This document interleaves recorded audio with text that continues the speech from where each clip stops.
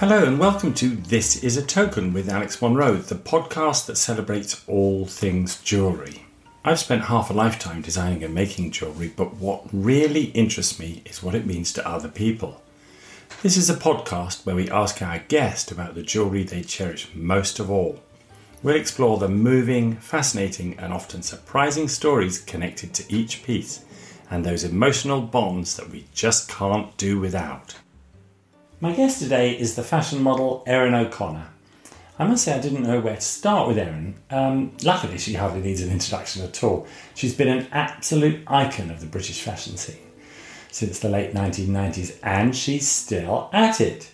We're all used to seeing her on the cover of fashion magazines or strutting her stuff on the catwalk, but there's a lot more to Erin than the images we're familiar with. She's been a huge force in the campaign to make the fashion industry more diverse and to challenge fashion's narrow ideals of beauty. In 2017, she received an MBE in recognition of all her work in both fashion and charity. Now, I've been working in the fashion industry at the nuts and bolts end for about 35 years, so I can't wait to hear about the more glamorous side of things and to talk to Erin about some of the amazing pieces of jewellery she's brought along today. I say brought along, but of course we're doing this on Zoom, so I do hope our very patient and generous listener will bear with us if we have any of the usual technical challenges. But actually it all seems to be working okay at the moment, so fingers crossed, and I'd like to say a huge, massive thank you to Erin and welcome to This is a Token.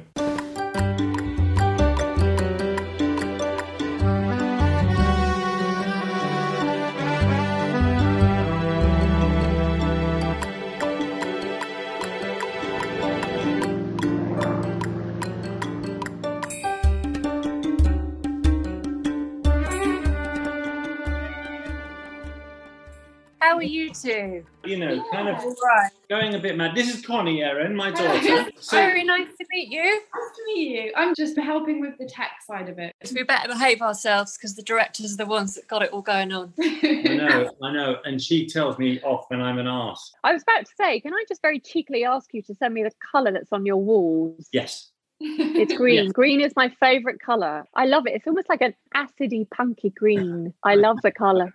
We spent ages moving the laptop around because green everywhere that we face it's not great for this. Well, I didn't think about it too much. I ran upstairs after I had my lunch and then I very happily jumped into bed because I often have to hide literally in my bed from my children from time to time. It's been quite full on at the moment because of homeschool and then having a baby, you know, but I'm learning a lot. Yeah. I'm learning the right way around this time. It's so interesting. It's so tough. We were so lucky. All the kids have grown up. So two of my girls are off. Connie's at home for a while, but she'll be off as soon as she can get out. So you have 3 girls? Yeah. Yeah, I'm one of 3 girls. Are you? Yeah, bang in the middle. I'm number 2. I'm number 2. Connie, it was meant to be today. Yes. I have absolutely loved having 3 daughters. And I think that's one of the things that has made me be such a fan of yours is because I've really become like stridently militant about the treatment of young women, about body image. Yeah. What amazes me is some guys that kind of catcall and things, you kind of think, mate, haven't you got a mother or a daughter or something? Like, I was out with Verity actually, and she went into the loo in the cafe, and then a table of boys were all like, oh, I'd showed that. I turned around and said, she's fucking 13 years old, you bastard. Yeah. Why would you objectify someone like this? Anyway, so I've become a bit of a militant. It's the willingness, it's the conscious willingness behind wanting to freak a girl out. That's what I really find distressing. I think it's really difficult for girls growing up today. I really do, because everything is so overt. So when I was growing up, we had a really good mix of women. And I suppose we were really heavily into music, which lots of teens are. So it was always a good place to start image-wise as well. So I'm going back to Shakespeare's sister. I'm going back to Alanis Morissette. I'm going to Tori Amos. They were all accomplished musicians who wrote their own stuff. And you could see that their sense of style was inspiring other people. But when I look at the women that are famous today and the power that they yield or wield, I should say, it's a bit tough because everything is a bit overtly sexual.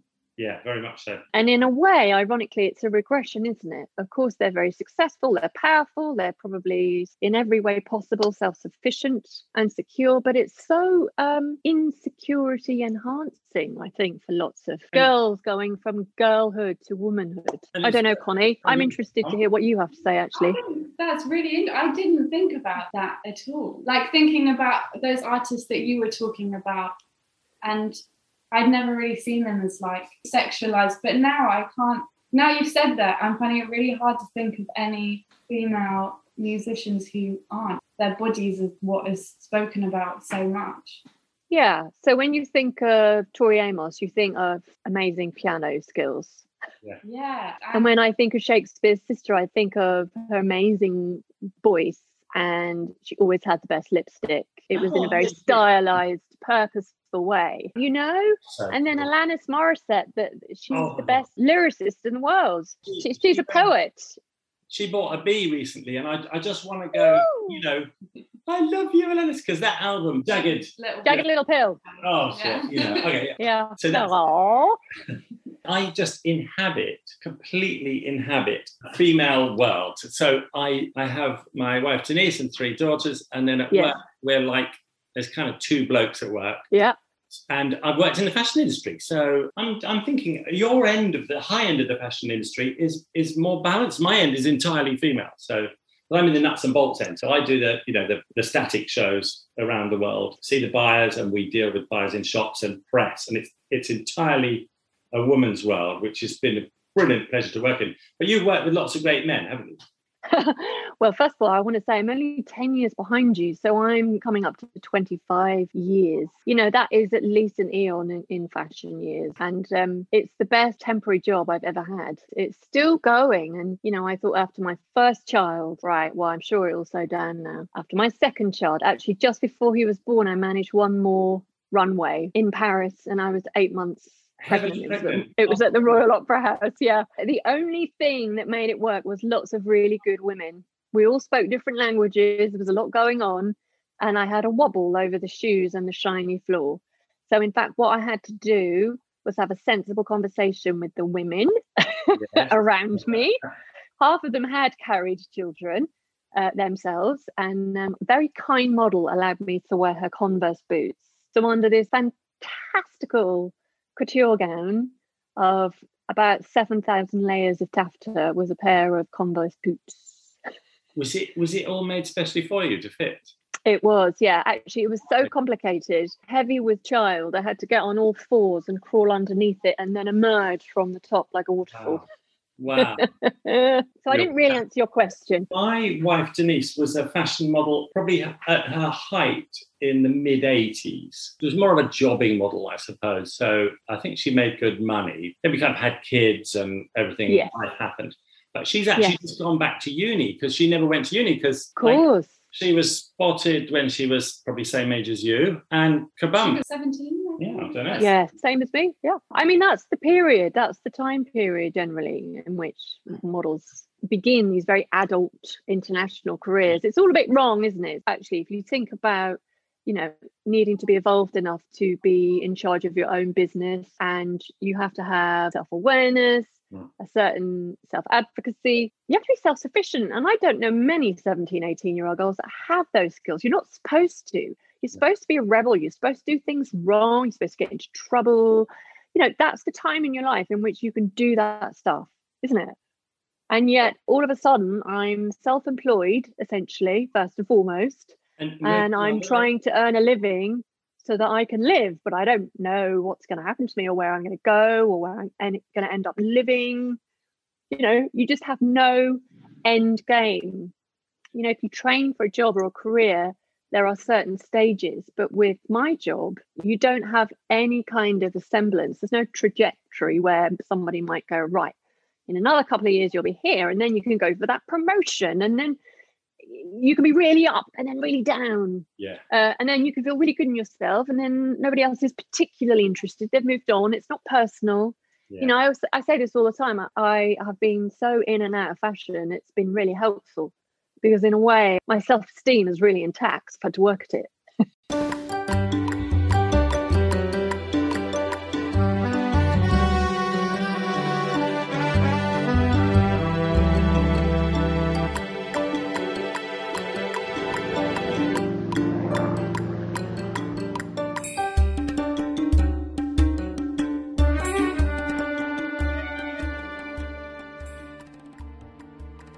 So you've sent me some amazing bits of jewellery, and some of them I'm just completely obsessed with. Oh, good. Have you got a piece that takes you back to the Midlands and, you know, pre-modelling? The necklace of crosses, that looks like some kind of confirmation thing. Well, it does, doesn't it? That's so beautiful. I love it too. I love it so so much. I actually got this in a thrift store in New York when I was living there, and I was raised a Catholic. Both my parents are Irish, and they're both Catholics, or they were born Catholics. We're none of us practicing Catholics, and that's fine. I think if you've been to church enough and you have followed the Catholic faith enough, you make a choice, I think, of whether you want to continue. And I didn't per se, but this is the interesting thing about moving to the States. So although my religious beliefs have, let's say, evolved, the nostalgia grows. I was like some old woman at 21. Anything that I felt that was remotely to do with my beginnings, my past, I wanted to hold on to, literally. And I saw this necklace with the crosses, but the way it's designed, it's kind of quite punk. I think it's extraordinary. It's really beautiful. And I'm quite interested because when you wear it, they're kind of sideways, aren't they? So they go around, you know, so they're in line. It's very graphic. One of my big things with jewellery, one of my big drivers was seeing people like Madonna in the 80s, and they were wearing jewellery in a really kind of quite punky fashion way. And it made me think, actually, I don't want to make kind of Bond Street jewellery, and I don't want to make art gallery jewellery. I want to make jewellery that people wear, where I only wear my jewellery on people. I don't want to see it in any other setting. And so that is a piece of jewellery that really just needs to be worn. And when it's worn, it comes to life. And it does remind me of that kind of quite punky New York thing. Well, the cross. You can't get more symbolic than that in terms of religion. But the way that it's been so beautifully put together, it's graphic and bold. And it's quite anarchic. So I kind of covered all bases with the nostalgia, but also it's a new take on it. For me, jewelry is an extension of who you are. I know that's a bit cliche, but it's better than getting a bad tattoo and then just having to live with little bits of you for the rest of your life. You know, like with everything in your life, things evolve, you change. And actually, jewelry is a good way of documenting your past. So, for example, I got this in New York. I got this in Paris. Yeah. I'm holding up the little pearl. That looks a bit Gautier or something. It does, or a bit Vivienne Westwoody, actually. A bit Westwoody. That's right, very Vivienne Westwoody. So just going back to the cross necklace. So what it is it's quite a long necklace, and it's just a series of crosses linked end to end, basically, isn't it? And then did it come from a Catholic thrift store? Or no, is it purely a fashion thing, not it's not like a rosary. Having seen that, I bought this out from my shed. Ooh. And this is my grandmother's rosary. Wow. And I always wanted to be a Catholic. I was about to say, have you done something today that feels a bit dodgy? If so, we can do a few Hail Marys. It's the romance of it. So it's basically, I always used to think, do you choose Al Pacino or Cliff Richard? And I always preferred Al Pacino. So I used to, I've got my grandmother's old rosary, and I used to go to midnight mass and things. And my bloody kids, right? I'm going to embarrass you. Our dear, lovely kind of, I don't know what to call her, but she was almost like a grandmother. She was like a housekeeper. She came with the house when we moved in years ago. Yeah. And you're going to say the whole story.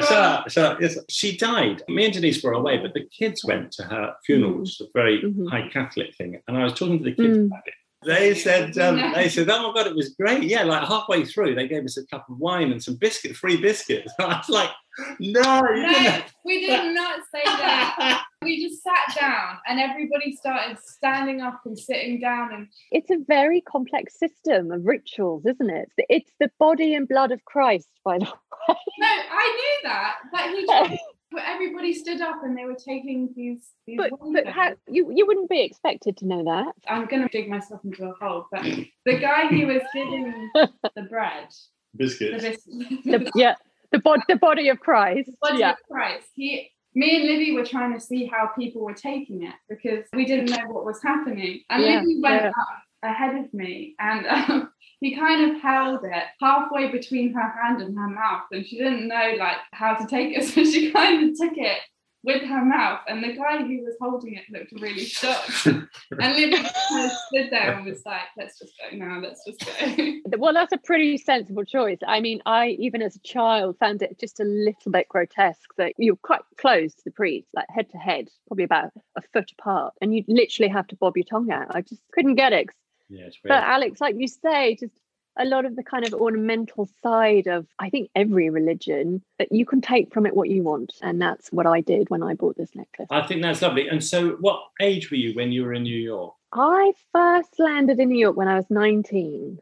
In the 90s? Yes, I was but a wee halfling, not quite grown, really, I would say, in my mind. But my body was very extreme already. I think I was about 6'1". So uncomfortable flight then. Yeah, it was actually, knees up at the back of the chair, constantly getting nudged because they were obviously annoying the person in front. Yeah, I stayed, I would say, until I was about 35, on and off. So you're kind of a native New Yorker almost. So London is probably the most foreign place to me because I didn't grow up here. Yeah. And then I moved to New York. And then actually when I realised I was pregnant with Albert, I, like a maniac, packed up my apartment in my first trimester myself and flew home with him in my tummy. I all of a sudden decided, it was a very instinctual thing, I just wanted to be near my folks. Nice. And I wanted to raise my children in England again. And it was about being connected to my family because I'm really close to my sisters. I mean, we drive each other insane,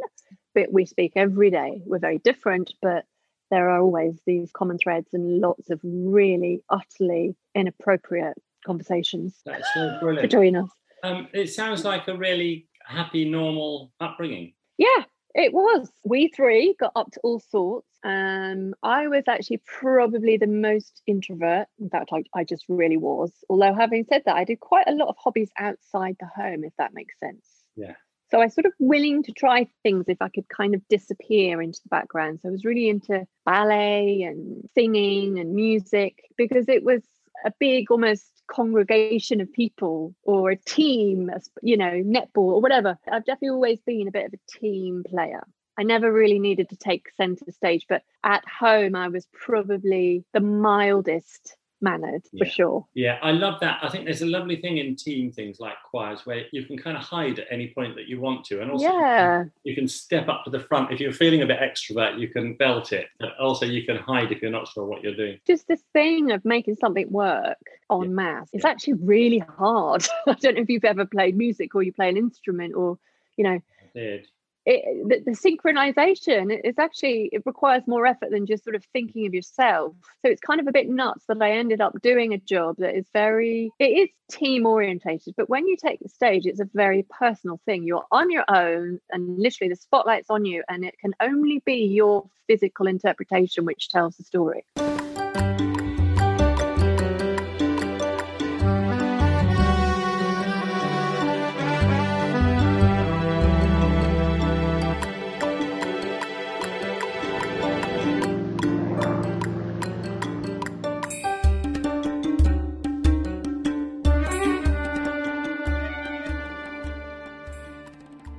So if our listener hasn't been lucky enough to go to like a proper big show in Paris, where I've only been a couple of times, I've been really lucky because working at the show, sometimes I'd see, like normally it was, the people from Browns or something, and they'd say, yes. Oh, we can't go. Do you want a ticket for whoever? And I'd go along in the evening. And my gosh, it is even you have to wait about 2 hours for it to start, right? Because they say it will start at 7 and it doesn't. So that bit's a bit boring. But once the music starts pumping and the show starts, it is a tremendous piece of theatre, isn't it? It's really good fun.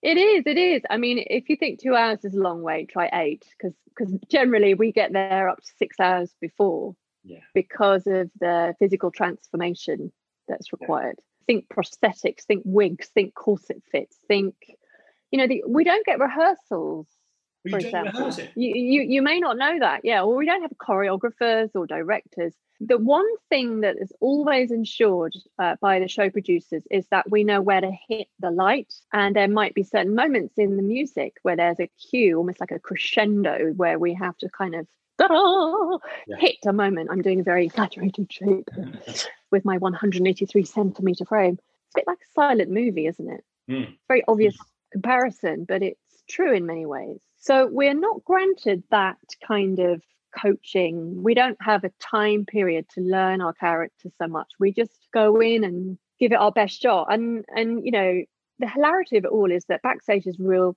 chaos. I mean, you've got people eating sandwiches about 2 feet away from portaloos. You know, some girls are studying, some girls are knitting. There's all sorts of FaceTime conversations happening, and photographers backstage. And I think the smell of portaloos is probably going to connect me to various fashion weeks more than anything else.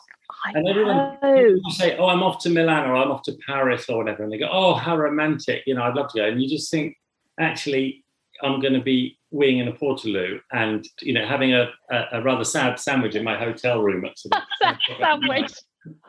Oh, I've had many a sad sandwich in hotel room. I'm actually really glad that I'm not. I've done my time. I feel like I've done my time with them, and it's I know what you mean. Yeah, I'm kind of still going. You know, here and there, if I feel I can pull it off. And what I mean by that is that at this point, I know what works and what really doesn't work, and it's a really, really lovely and in many ways I have to say encouraging thing, particularly with young designers when they ask me to participate. I always think it's brilliant. It's a massive compliment, you know, because they're doing their thing. This is their time, and they take a chance, I think, by extracting something that may have been from the past or had big exposure that had an impact, so much so that perhaps trying to repeat it or bring new life into it is a bit of a daring move. And I'm talking about, you know, makeup artists and hairstylists, models, all of us. And I just feel that when you work with young people, sometimes there are certain things that are required, and sometimes little things, little details are missing. Like, that's a really, really cool leather catsuit, but where's the zip to get into it?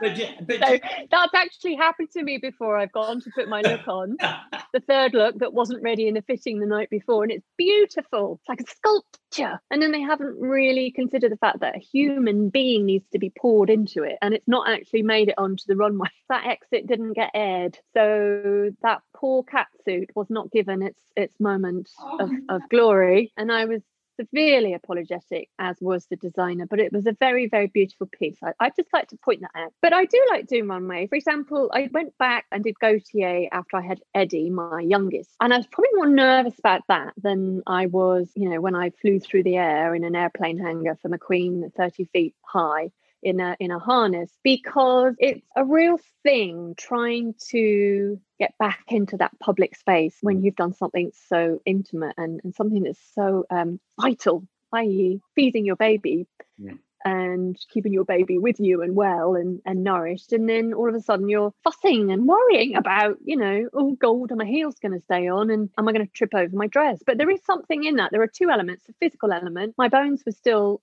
bendy from the hormones of having had my little big baby boy, and the second is, you know, you're just not used to being looked at. And by that I don't mean just people looking at you, but there's a certain expectation. Even if you walk into a room, there's a bit of a performance element to it. It takes a while for me to get used to eyes on me again, if that makes sense. Does that happen to you in your everyday private life? You know, are you recognized, and do people have expectations of you? I'm not always sure if I'm recognised for my job. I get gawped at a lot, but I also appreciate that I'm a woman with short hair and I'm 6 foot, you know. So you pass me in the street and I understand why people look at me. I don't know whether they make the work connection, but I don't hang around long enough. I am actually really shy. I don't know if you believe me, because I think a lot of the time the things that I do, they're very extreme, but me myself, I am definitely extremely shy. So in real life, I always say real life, I tend to flit about quite a lot. Yeah, no, I don't make it easy to kind of stop me. I mean, you hear so often about people who've been really shy, or perhaps people that stammer, and they often go into acting, don't you know? Yes. It's like a butterfly. Suddenly you're out on the screen and you can do all these things and almost act out this secret second life, and then withdraw everything back in. I mean, all I would say is that I felt far more fraudulent the first time I stepped out my house with a pram than I did on a catwalk in Paris. When you become a mum for the first time, it's just an unbelievable thing has just happened. You are never just you ever again, forever. It's you and your baby, and that's it. That's the deal. The dynamic duo of Albert and I in the first couple of years was really wonderful. Yeah. And instead of having fashion emails coming through, I was getting ever so excited over the Mothercare sales. And I took a screen grab once. He was about 6 months old when I went back to work, and I went to New York for the shows, and I opened the Marc Jacobs show. So in my inbox somewhere, I'll see if I can send you this. I've got 2 emails sandwiched together, and one says Mothercare, and the one below it says Marc Jacobs. And I thought, when did these 2 names ever collide or belong in one box? And in fact, they do, because that's my life. That's kind of how it has turned out. Yeah.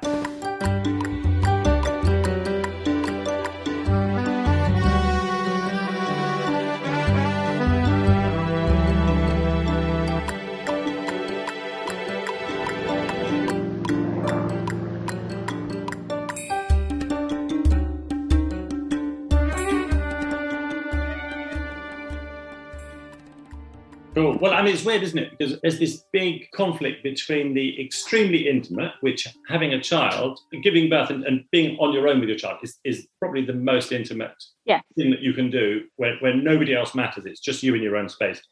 And then going off to do a Gaultier catwalk show is the most one of the most extroverted things you can do. That's really interesting, is it? This big juxtaposition between those two things. Yeah, it's probably really good fun, right? Well, it's really good fun, but increasingly I find it exhausting because I realise the energy it takes me to put on her, as it were, because it's not like acting where, let's say you get however many takes. I don't know if you did good, maybe get it in one. We have one chance, and it's a bit of a joke, but I always say I've got one chance to get it wrong. And it's that moment where I go into a Portaloo, and actually I love Portaloos because it's the only private space you have backstage, just to get myself together and breathe and just remember that I've got, between 1 and 3 minutes to go out and perform what needs to be performed and hopefully meet expectations. Yeah, the divide has become ever more extreme for me. So actually doing 2 roles in 1 week is surprisingly knackering. I mean, brilliant and humbling that I'm able to get that balance, but quite knackering. I wonder if someone's going to bring out a scented candle called Eau de Portaloo, and you can get into your own little happy place at home or in your Alex, your toilet. You've just given my next business plan away. Will you show us the lovely kind of Vivienne Westwood-esque pearl crown? Is it a brooch? Yes, it's a brooch. So will you describe that for my listener? I will. So it's a collection of different sized pearls in the shape of a traditional crown. The band at the bottom is different jewels in sort of green and red colours. They look like lots of emeralds and a ruby, but I can't tell from here whether they're They're certainly not real emeralds and rubies. Otherwise, the poor person in the Parisian flea market was done over. I love the 2 big pearls here. They're not boobs, listeners. They look like alien eyes. Oh, now you say. Now you say that. Yeah. We thought, what a beautiful Vivienne Westwood crown, but actually we've got a goggle-eyed frog. Well, would you know, that's really funny, actually. You've just reminded me of something. So this is my everyday staple. Is that the dog? There's another dog. We've got lots of dogs here. This is my everyday staple. This is you. Thank you. It's my everyday. So it's my peace necklace. And my son, I don't know however long ago, he thought I said pizza. So he still refers to it as mummy's pizza necklace. And he still, before he goes to sleep at night, he has to hold my hand or my pizza necklace. That's so super. So he's been doing that since he was really wee. It's a nice story. I like the idea that pieces will have a life beyond the present. And I imagine that could be something that will connect your son to you Yeah. through generations. That's so sweet.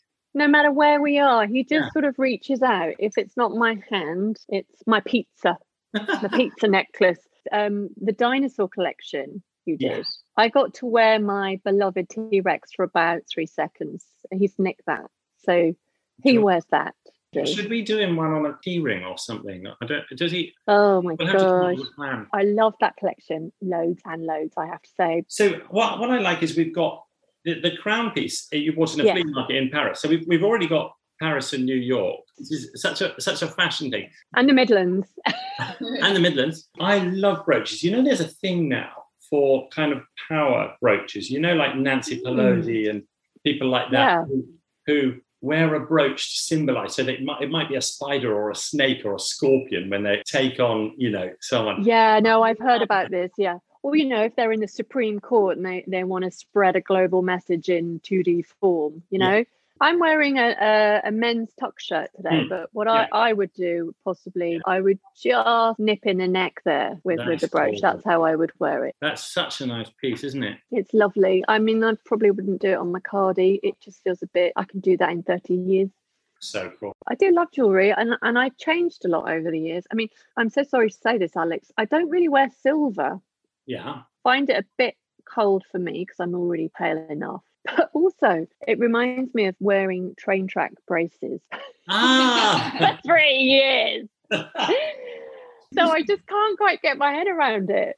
What I decided to do quite early on was because I wanted to sort of sell to people like me. So our standard offering is in silver or gold plate. So now we're doing an awful lot more in 18 karat and solid gold. But I've always loved the fashion industry. Do you like the fashion industry? Well, here's the thing. I think in a way I bob along the periphery quite well. So I jump in and out.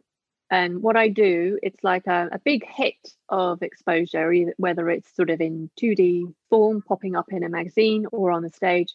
And then I kind of like to retreat. So I know how I feel about my own role within the fashion industry. There are elements of it that I've always felt quite guarded over, and it has nothing to do with anyone else, but it's just the feelings I have about myself and what I need to preserve.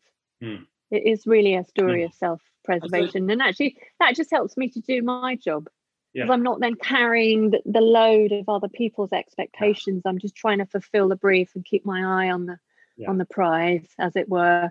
I'm good at talking with 1 or 2 people in a studio, and then I promise you I'm not a massive bore off. I like to have a good time, and I like to be with my friends, and I love a drink and a nice glass of wine. But I never somehow, even when I was young, I never needed to go to the after party. I just was sort of ready to go home and exhale and just kind of decompress. Don't get me wrong. Of course, there is fear of missing out, but then excruciating shyness in a busy room where you can never really hear what anyone's saying to you versus going home and cuddling and watching Netflix. To me, it's a no-brainer.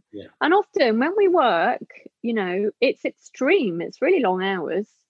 And, you need to go home and rest because actually there's a lot of physicality in our job as well. So, for example, if we wear a piece for couture, it could weigh up to 20, 25 kilos in extra body weight you're carrying. So the composition of that and how it sort of compromises your body and the way you have to move in a different way, you can't really do that on 3 hours sleep. Honest, you just can't pull it off on a hangover. You can't.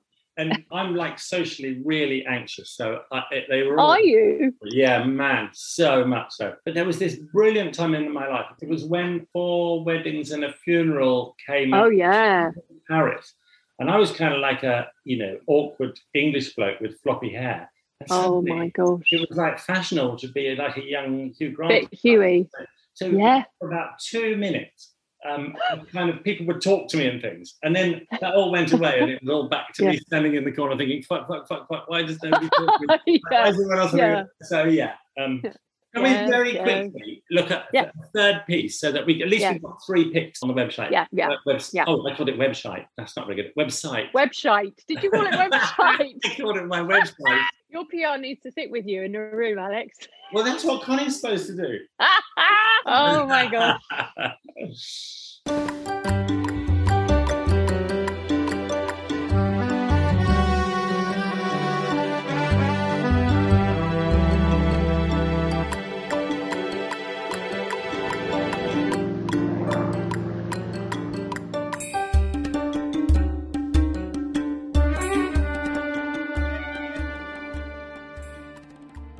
What about this one? I love the Claddagh ring. Yeah. Tell me about this one. Was it a gift? Because you bought the last two pieces you bought for yourself, and we've got It's from my parents. Ah, are your parents still with us? Yes, they are. It's engraved inside, and it's like a Claddagh ring. Yeah, yeah. And obviously, it's Irish, which is what we are. But it's the symbolism. I am a bit of a hopeless romantic, really. In the traditional sense, I don't feel I need to wear jewellery correctly, for example, but the three meanings behind it are love, friendship, and loyalty. So love is the heart, the friendship, the hands, and I guess it's like a little crown is loyalty. As you get older, you really do cherish these things so much more. So this never comes off either. This is a firm fixture. This is like my tattoo. You wear rings very well, I must say. Do you think? Yeah. Well, it's funny you say that because I've got really long fingers. We do a lot of bespoke rings. Everyone, first thing they do is they apologise about their fingers. It's like, oh my God. Do they? Why does everyone apologise about it? You've got lovely hands. Well, no, I'm not saying that they're terrible, but it's a bit tricky with jewellery sometimes because my knuckles are bigger than the rest of my fingers. So it just means that they tend to swivel a little bit, that's all. So any jewellery campaign I've ever done, they've always got masking tape stuck on the other side of my hand, literally masking tape. And I'm doing some kind of outrageously elegant pose or whatever the art direction is. And, the bodyguards eye me up from 2 feet away and it's worth over £1 million. And yet we've got masking tape stuck to my hand in the ring because of the shape of my fingers. It's so brilliant. In my day, when we'd have like jewellery catalogues, they'd always have a soft focus naked woman with her hands sort of just covering her nipples, with about 50 rings and braids, because it was a very much male-dominated industry. They'd all go, cool, she's all right, ain't she? Yeah, I love that. Subtle messaging, yet again. Mm-hmm. It was inspirational for me because I just thought, I'm going to do the opposite of whatever that shit is. I know. I just wanted to ask you how did you get into jewelry? And obviously I know you love nature, but what was your thing? What made you want to, people have ideas and beautiful ones all the time.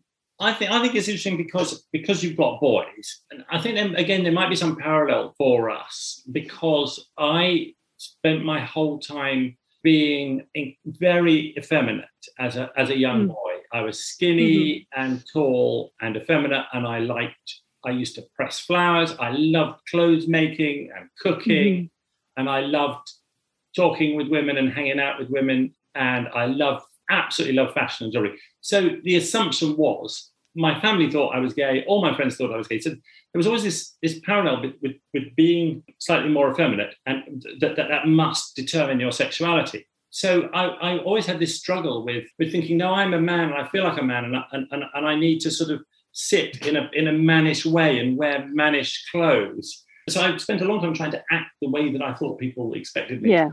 And jewelry was one of those things that in the end I just kind of was drawn into. I actually wanted to do fashion, but I didn't get into any of the unis. But jewelry was a very fashion connected thing, and I was really interested in it. And for quite a long time I struggled with not doing a sort of mannish job where I ought to be sort of working in the city or being a bricklayer or I don't know what it was.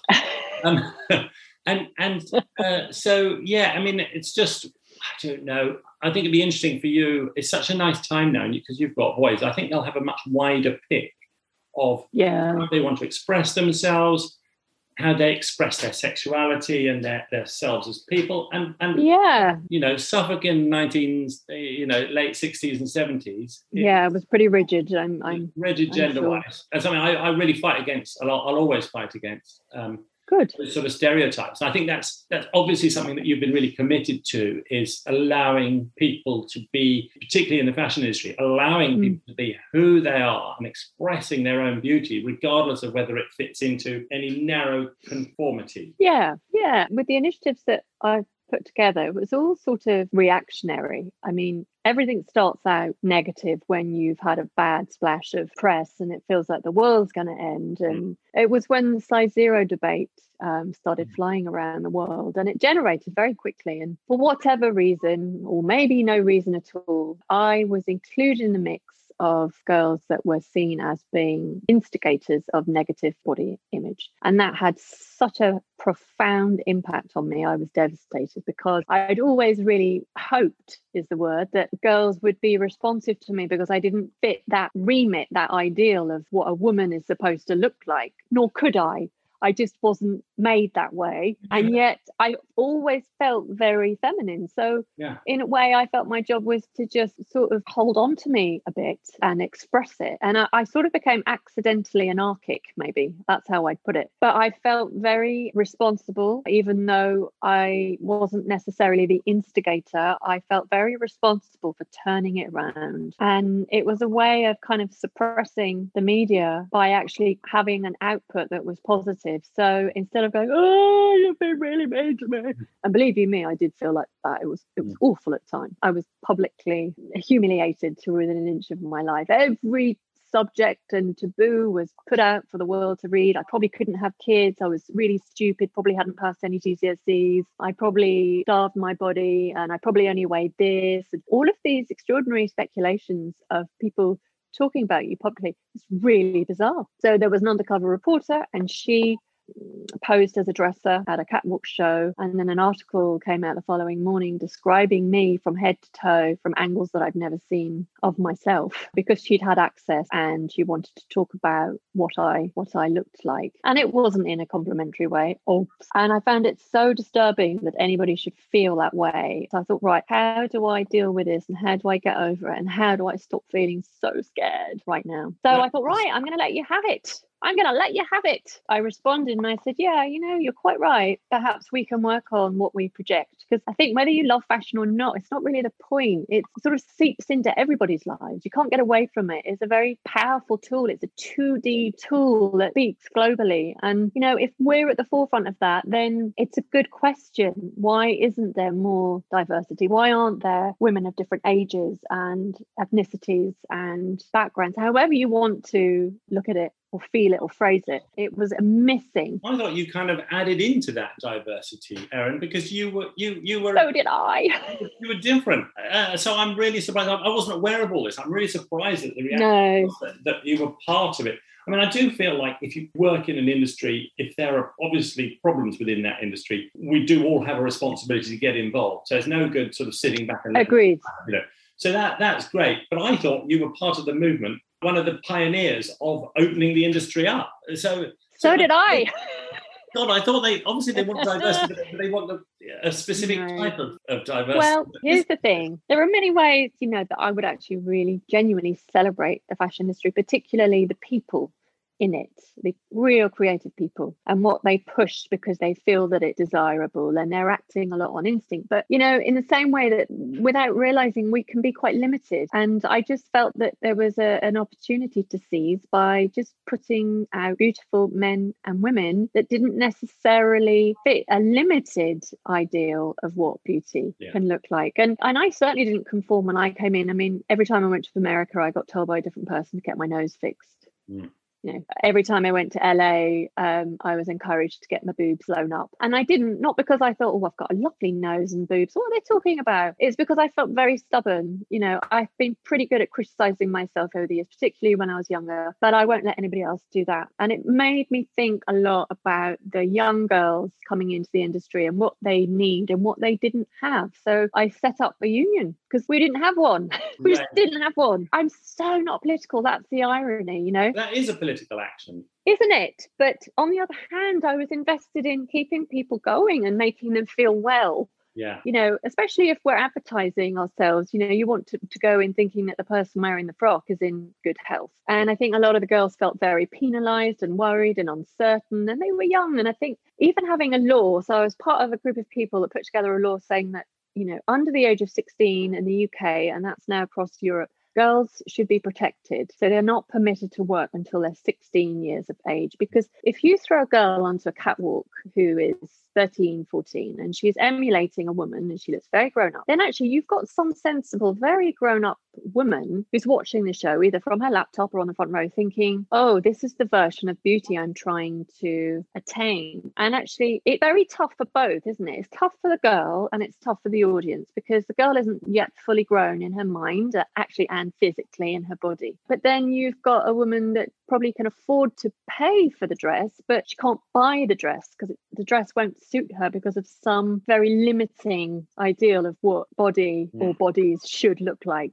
What is a desirable body? So I thought, right, no, I've had enough. And I pushed something that I almost didn't believe in myself, and more creatives started to respond. So Nick Knight was about one of my first heroes. He got involved and we did a campaign called Size Me Up. And it was really about trying to ask people to sort of adjust their attitudes to what they had seen and what they would like to see. And each model held up a letter. And Rankin was also really, really brilliant. He was a trooper. He was a believer before anybody else, really. And a lot of the girls in particular responded, and they felt that they didn't need representation because they weren't the villains nor were they the victims. They just wanted to work peacefully and well in a safe environment. So that's kind of what I helped to put out.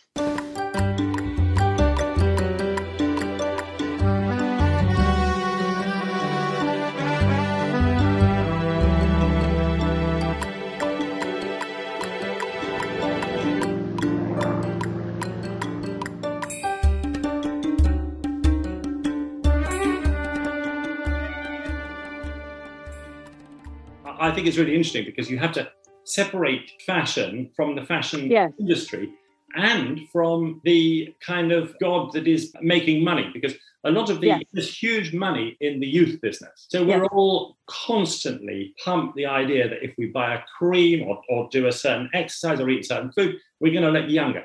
Well, why the hell do we want to look younger? Why don't we look ourselves, But it's simply because there's money to be made out of people's insecurities. So that's right. I've always had a big problem of putting my finger on where the fault lies. But certainly I feel like if there's money to be made out of people's insecurities, we're going to be in trouble. And somehow we need people like you to offer a counterfoil to this cascade of power and money that's pushing us in the other direction. We need your unions and we need your militancy, and we need people like you to say, hang on a minute. And the more of us that stand up and say that, the better, I think, for everyone. Essentially, I think what you're saying is there's beauty in people, and there's beauty in people regardless of what shape and size they are. And it would be better for us as a society to move towards realising that beauty rather than asking those people to change physically and who they are, which is a dilemma. It's a dichotomy for me, because obviously that's kind of what I don't promote. I want to be very clear with that. I try always to feel like I'm responding with whatever the audience looks like. Well, that sounded a bit cringe and pretentious. I'm struggling to say what I want to say because I really mean it. I think I never ever wanted to feel separated from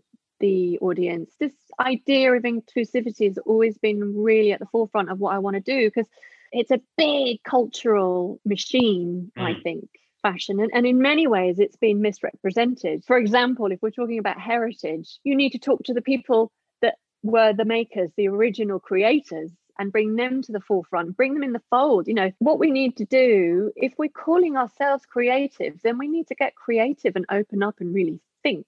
Surely with design credentials, we can do our very best to work on very diverse people who have their own beauty and put it out there loud and proud. And I'm not the only person. There were lots of us that felt very strongly, or actually there was a genuine confusion as to why it wasn't already happening. So me and Connie, we watch Celebs Go Dating and Married at First Sight. It's like our proper, end of day trash, just enough of it. I shouldn't be watching it because there is a homogeny in the physical appearance, and it's often done synthetically to bring everyone to looking, I think particularly the women, but also more for men now, to bring them all into this one type of idea of what beauty is. And I think I find that weird and shocking, because when I was at uni in the early 80s, there was a feminist movement. Yes. There were precursors to that in the 60s and 70s and in the 80s and 90s. We end up in this position where it kind of often feels, when you look at a lot of popular culture, that we've almost almost gone backwards. And so I think it's important not to be saddened by that and to keep the idea of hope and that we can. Yeah, I was about to say, yeah. And it brings us back to how we started our conversation, doesn't it? You know, and the importance of individuality. It's an easy thing to say, but it's not the easiest thing to maintain because we're bombarded by imagery all the time of what is deemed okay and what is not. And I don't want to perpetuate that. I don't want to be part of that. But it's true. I think girls growing up today, they see a very extreme and expensive way of looking it to be the only way. And I'm genuinely baffled. I don't know, maybe I'm showing my age, but you know, it's the fact that it's the immediacy of it, the availability of imagery everywhere from your phone, the TV, that, you know, the trashy TV shows that we all secretly love, you know, it's just there, it's omnipresent, it's exhausting. I just hope we don't regress anymore. When we see brilliant presences on the screen, like we got obsessed with Beanie Feldstein because of How to Build a Girl and Booksmart and that kind of thing. And then we kind of pounce on people that are like, hey, you're really interesting and you're yourself and you're inspirational, which is kind of why I was so keen to talk to you today. I'm feeling guilty because we've been chatting for so long and presumably you've got boys that need teaching. Yeah, it's Pizza Friday, so it's all cool. I've done my maths and spelling tests, all cool. No doubt there'll be some homework, but we're okay here. How do you do your pizzas? Do you like get the bases and then put the toppings on, or do you make it from start to finish? What we do is we go on our phone and we hit Deliveroo and we get it from Pizza Express. Right, classic. For Friday, Mummy doesn't cook. That's so nice. That sounds so good. So there's a pasta delivery people that and they deliver in this area on a Monday, and it's really nice freshly made pasta with sauce. So we kind of get that on a Monday, which kind of, because we're trying to give the week some shape. You know, that's the problem with this lockdown thing, isn't it? Is that everything turns out the same. So, and then we get a takeaway on a Sunday. Yeah. That's do you? Friday. Oh God, I just bought a hot pot. You know those Betty Crocker pots? Yes. Where you chuck it all in. You just have to chop and chuck, and it's changed my life. Leave it for 8 hours. You don't even have to stir it. Actually, that's what we need. When you're still in your PJs, Connie, you just got to whack it on, cut your veg, put your seasoning in. She's still in the PJs at the 2:00 in the afternoon sometimes. I'm always in my PJs for the first school Zoom of the day, always. Erin, thank you so much. I can't thank you enough. You're very welcome. It was so lovely to speak to you all. Thanks, Erin. Have a lovely pizza night. Take care. We will. Bye. Bye. Thank you. Bye. Bye. Bye.